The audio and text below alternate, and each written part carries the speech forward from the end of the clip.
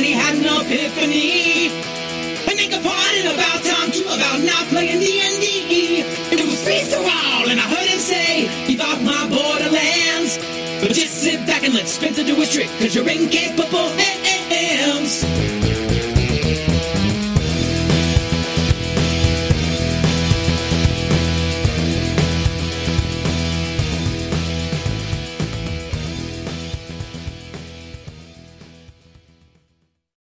Hello and welcome to Keep Off the Borderlands. Thank you, Mr. TJ Drennan, for that rousing theme tune. My name's Spencer, aka Free For All, and I've just returned from spending the first 3 weeks of February in Essex with my parents in what's already proving to be the longest February on record. But I'm back, and I'm home, and I'm cold, and I'm covered in snow, and I'm loving it.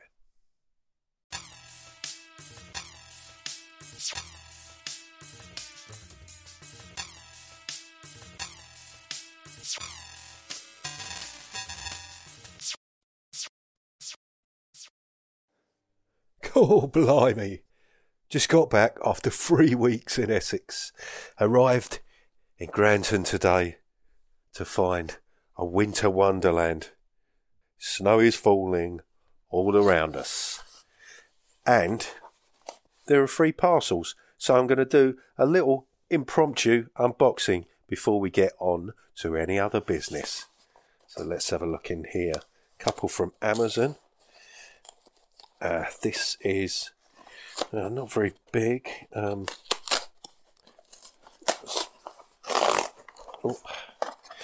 Let's have a look in here. This may not be. Oh yes, some Eldritch Fate dice. I've no real intentions of getting into Fate, but I don't have any Fate dice, and I noticed this set were available at a reduced price on Amazon, and I thought they looked quite cool, so I snapped them up. Now, some box of some description or another about A4 size, although no, it feels very light. I don't think it's going to be a book or anything. Oh, I know what it could be.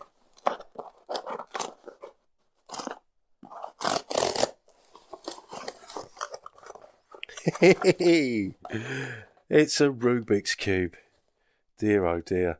I found one of these in my mum and dad's house and I was playing around with it, and I almost completed it for the first time in my life.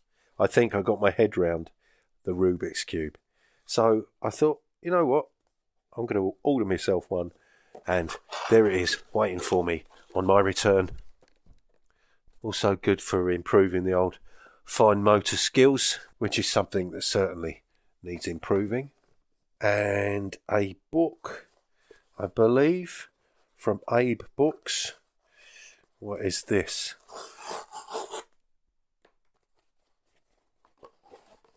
Aha! Myths and Symbols of Pagan Europe, Early Scandinavian and Celtic Religions. Now, this is something that I'd stumbled across on the internet, and I just thought it looked really interesting, sort of comparing Celtic, German and Scandinavian pagan myth and folklore, which, by H.R. Ellis Davidson, Early Scandinavian and Celtic Religions. And, it was just something that caught my fancy. Most people know of Valhalla, the World Tree, and the gods of Norse mythology, or the strange hunts and voyages of the ancient Irish tales. Yet few people realise the significance of the similarities and contrasts between the religions of the pre-Christian people of northwestern Europe. The Celts and Germans and Scandinavians had much in common in their religious practices and beliefs, and this is the first serious attempt that has been made to compare them. There are striking resemblances in their ideas about battle goddesses and protective spirits, holy places, sacrificial rituals, divination, and ideas about the other world. And myths and symbols in pagan Europe poses questions like, do such parallels go back to earlier times, or are they owing to the late Viking contact? Hilda Ellis Davidson has worked for many years on pre-Christian Scandinavian and Germanic religions and now compares them with the Celts from the background of previous studies using evidence from archaeology, iconography, later literature and folklore in a search for a basic pattern which will add to our knowledge of the early peoples of Europe. Now, that is a paleomythic resource book right there. So I'll be interested to delve deeper into that one.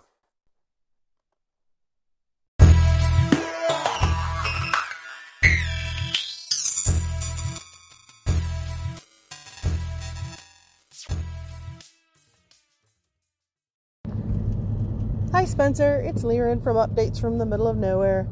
You know, you talking about all of your PDFs and not playing them all and having trouble reading through them and switching when you get stuck in one. I had this radical idea because I wonder if it wouldn't be therapeutic to do something like decide you're going to play a game a month or a game a week or a game every 2 weeks and start at the top of that PDF list and play each one of them one at a time, and no backsies, no editing, no house ruling, just play them and see what happens.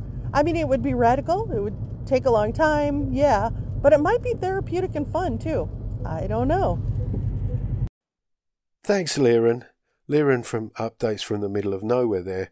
And I've got to say, that certainly is a radical idea.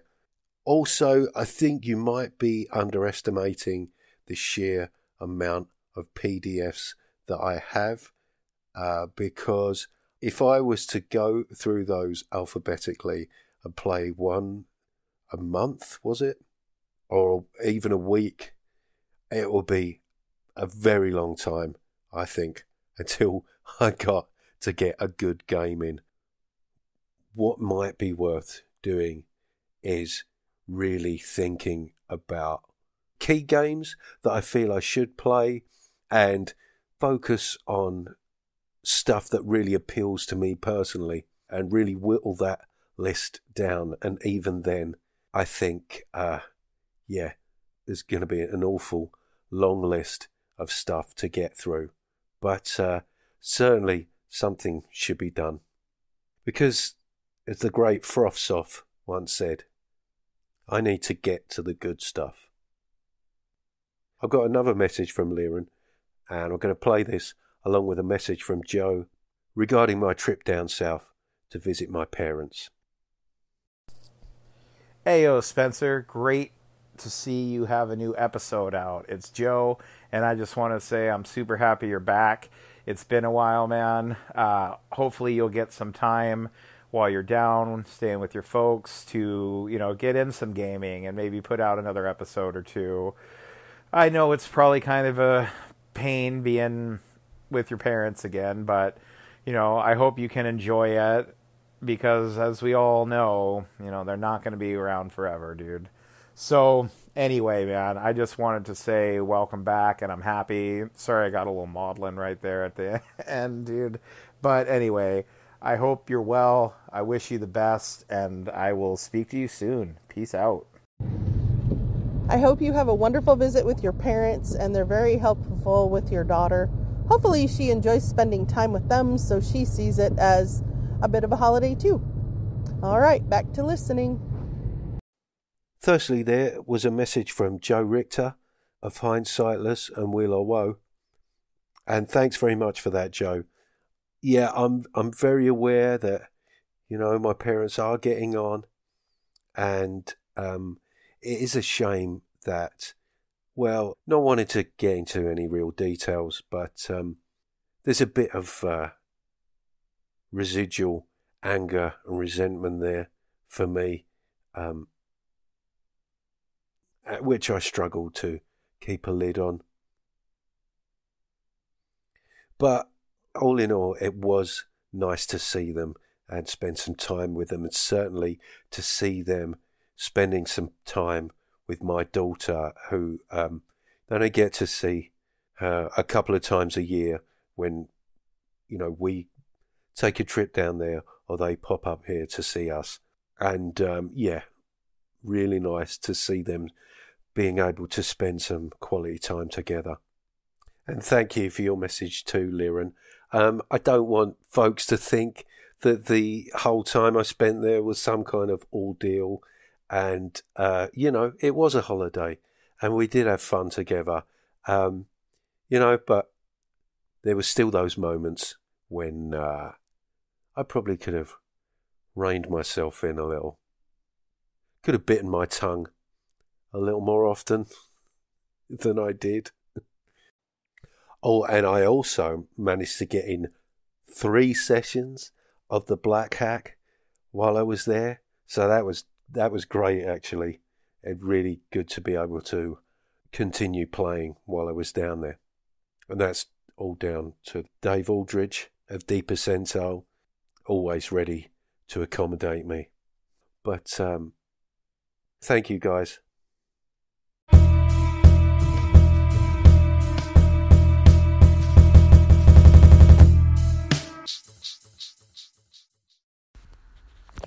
Hey Spencer, Jason here. Just want to call, say I enjoyed your episode on Trophy Gold. I'll be honest, I'm trying to cut back on the things I'm backing, and I'm not really sure the value is there for the money in that. It's quite expensive, Kickstarter, to be honest. I'm not going to back it, and I think the game is more abstract than I like in various ways. The same things bother me that bother you, which is interesting because I don't mind players having some ability to, influence the world, edit the world, whatnot. But I don't know. Listen to your review, and I've looked over some stuff, and it's just not for me, I don't think. I mean, I'd play it if somebody ran it, but it doesn't trip my switch like, see, now I like Cthulhu Dark. I think Cthulhu Dark is brilliant, but this one, not so much. But anyhow, enjoy the review. Take care. Jason of Nerds RPG Variety Cast there, and thank you very much for your message, Jason. I only went in for the PDF, and I think with all the stretch goals that have been unlocked, I think I'm probably getting quite a bang for my buck. One of the most interesting parts of the Kickstarter that I know the least about is the Trophy Loom element of it, which seems to be a toolkit for creating kind of interesting and uniquely grim settings. So I'm quite eager to see what's included in that. And yes, it's interesting that you have the same reservations as I do, and I've got a really nice message from Goblin's Henchman exploring that too. The heat is on, the time is right. Going for gold. Hi Spencer, Goblin's Henchman here. Unforgivable amount of road noise, apologies for that. I left you a message on Twitter, which you've probably seen by now, but I thought I would just drop you a audible version of that anyway. So yes, Trophy Gold, it is something I've backed. And I think you, in your podcast, you talked about possibly your dissatisfaction with the hunt mechanic. Now, as far as I can tell, judging by your description of it, and I've possibly heard that intimated elsewhere, that this hunt mechanic is a variation of Jason Gordover's Labyrinth move, which is an abstracted way of navigating a labyrinth or a maze. Because a maze is not practical in any real sense to navigate in RPG terms, nor would you even want to. You know, the minutiae of trying to figure your way through a proper maze. So it's abstracted into, I guess, essentially 3 milestones, which I think in the Labyrinth move are called holds, and I think in Trophy Gold are called tokens. And I believe the idea is that when you've got your 3 tokens, you've escaped the labyrinth, or possibly in reverse found your way into the labyrinth. Now, obviously, in Trophy Gold, they're doing this to say once you get your 3 tokens, you have found the treasure you were looking for. Now, I think the bit you didn't like about it particularly was that it's, as far as I can tell, is that the players get to choose when to cash in those chips, and I kind of agree with you with that. But I think if you take into account that the trophy mechanic is using this gold thing that you described, well, how do you justify getting 3/4 of the way through the dungeon, as it were, but, you know, maybe taking damage and you need to go home? Well, obviously, if you were sort of Indiana Jones and you'd got 2/3 of the way through the Temple of Doom or whatever it is, you may have picked up a few trinkets on the way, and this is obviously a way of having sort of milestone rewards. So I think that's probably why it's there. I don't like the word token. I think maybe they should have had milestones or something. I don't know. Now, in the past, I've actually, the reason I know about the Labyrinth move is because I used a variant of it in my Carapace adventure. So in Carapace, I have 3 ways you could navigate a maze, and one of those ways is to use the Labyrinth move. Now, I, like you, didn't really like this idea of holds. I think holds as a term, is it? Well, I don't know if it's a term used in Dungeon World, but that's where this Labyrinth move was designed for. But certainly, the idea is that you get these and then you spend them. And so you were talking about like a quantum ogre, but quantum treasure, and I kind of get that. So when I did my Labyrinth move, I think instinctively I also didn't like that kind of player-led kind of decisive moment which decides when you win. Now, I think you could justify it in game by saying, well, the idea is that you don't like in many games like AD&D, you don't get your benefit from your treasure till you get it home. And so conceptually, if you've got your 3 tokens or your 3 holds, maybe you've got the treasure already, but you're conceptually, you know, you've seen it but you haven't gone back to collect it, or you're carrying it around but you haven't, you're still exploring. So I can see how they can justify in fiction, but again, I don't really like the word token. But yes, when I did my Labyrinth move, I think I abstracted this into concrete terms. So instead of getting holds or tokens, I had them zones in a giant labyrinth, or a maze-like giant ant colony. So the idea was that, I had 4 zones. So you went from zone 1 to zone 2 to zone 3, and the queen was potentially in zone 4. So these sort of holds or tokens, as it were sort of concreted into terms of a labyrinth, into zones of a giant ant colony, so that you were progressing towards the queen zone, which was representative to be the deepest part of the hive. So when you get your trophy gold, I suppose if you're not happy with this idea of tokens, you could turn it into a more concrete thing and say, once you have your 3 tokens or milestones or whatever you want to call them, that's it happens. There's no choice in it. I suppose if you've got a 4-hour session, you're 3 sessions in, you might want to allow the players not to necessarily automatically have to collect the gold, because maybe you want to let them try to get even more tokens or whatever, so they can make even more gold. Anyway, I don't know if that ramble made enough sense, and also I don't know if this car noise was too horrendous. Maybe I should stop recording in the car if I'm going to go longer than a minute. Okay, cheers, bye. Thank you, Goblin's Henchman, for that wonderful message. Yeah, going for gold. I have to admit, I was thinking of Shed 7 when I was naming that episode, but certainly appreciate a little bit of the classic European quiz show there. I can't see that making a comeback post-Brexit. But yes, and thinking about what you were saying about the hunt mechanic there, and it being a variation on Jason Cordova's Labyrinth mechanic, was it? I wonder how much of this is to do with the labelling of these mechanisms. You had reservations about the use of the word tokens. And similarly, yes, I have a problem with terms like holds and moves as well, which is one of my big stumbling blocks when it came to trying to get to grips with Apocalypse World. Yeah, I think you hit on something there when you talk about finding a more pleasing way of explaining or interpreting what's going on there. You know, something that kind of makes a bit more sense to me personally. And yes, these things might simply be a problem in my head, and were I to get it to the table, it may work absolutely fine in practice.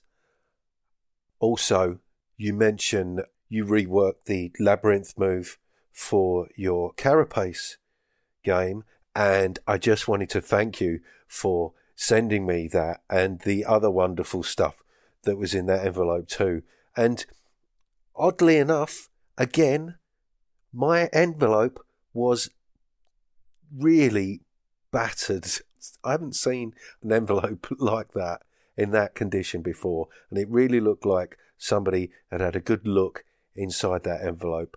But as with everybody else, the content was completely untouched and unmarked. So, yeah, something extremely odd going on there. Also, no need to apologise for the background noise. Perfectly audible. You were perfectly audible, and I really appreciate you taking the time out to leave me such a well-explained and complete response. So thank you very much for that, Goblin's henchman there. And talking of wonderful messages, here's a voice I've been waiting quite some time to be able to feature on my own podcast. Hey Spencer, it's Jules from NZ.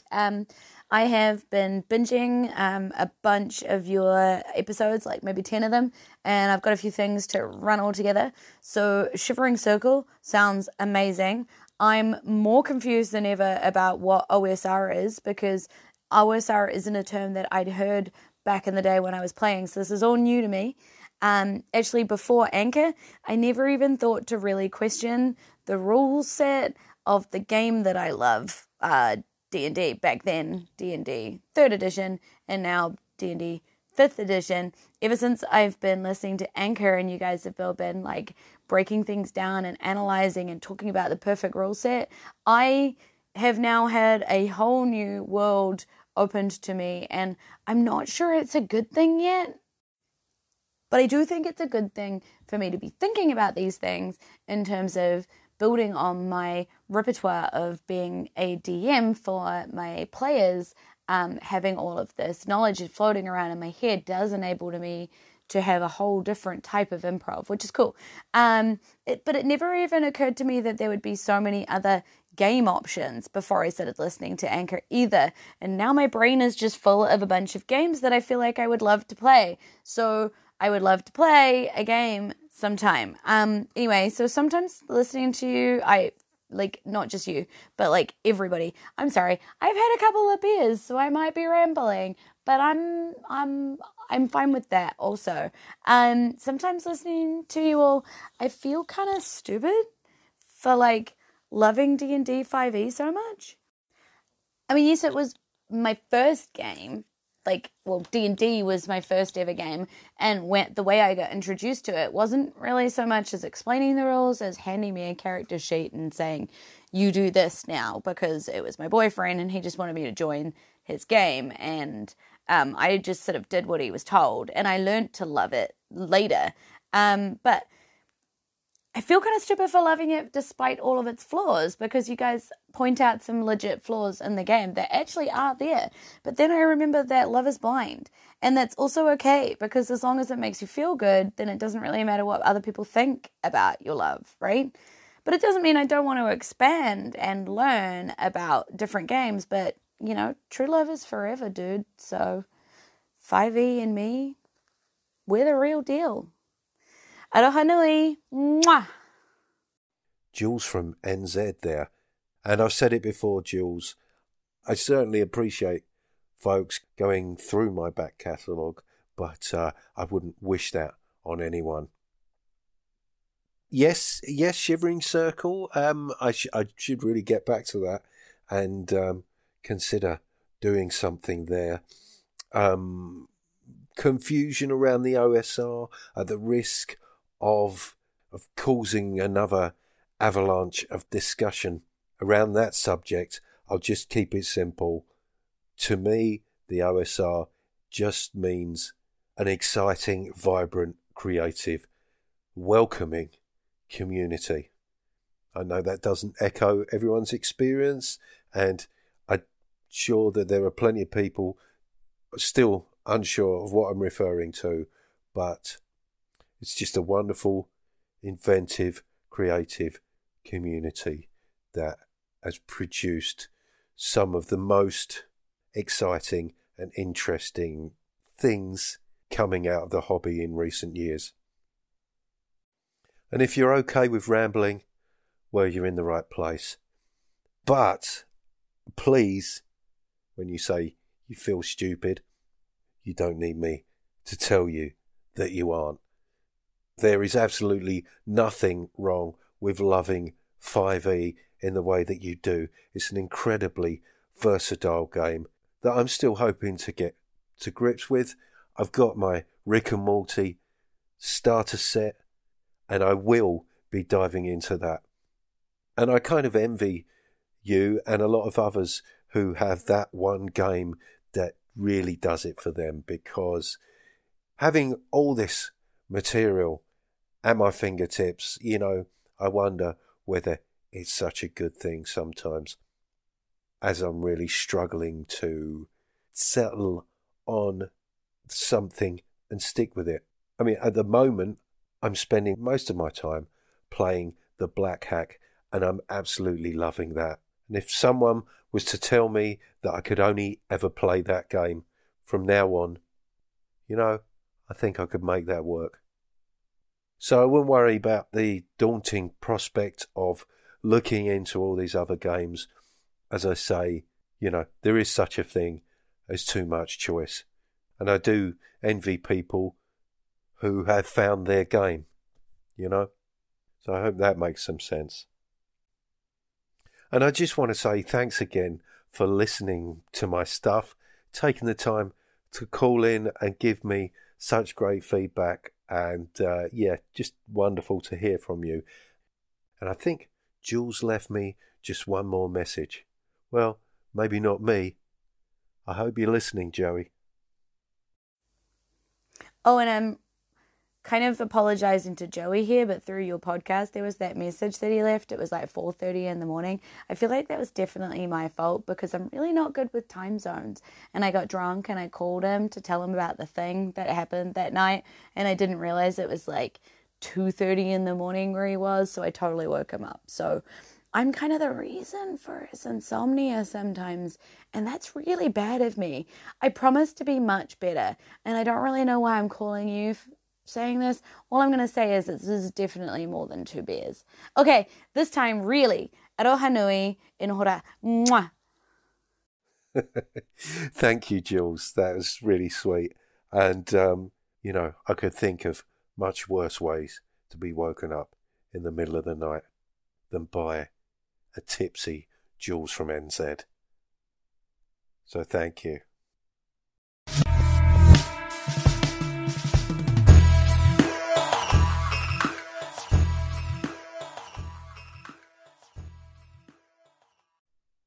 And you know what? I think that might be it for now. But I have got something very special just around the corner. But thank you all so much for those wonderful messages. I really do appreciate all your calls. I've been Spencer, aka Free For All. This has been Keep Off the Borderlands. If you want to leave me a message, click on the anchor link in the description. There's also a link to my email, spencer.freeforall@gmail.com. There's also a link to TJ Drennan's Patreon, who provides all the great music that you hear. And it just remains for me to say, take it away, TJ.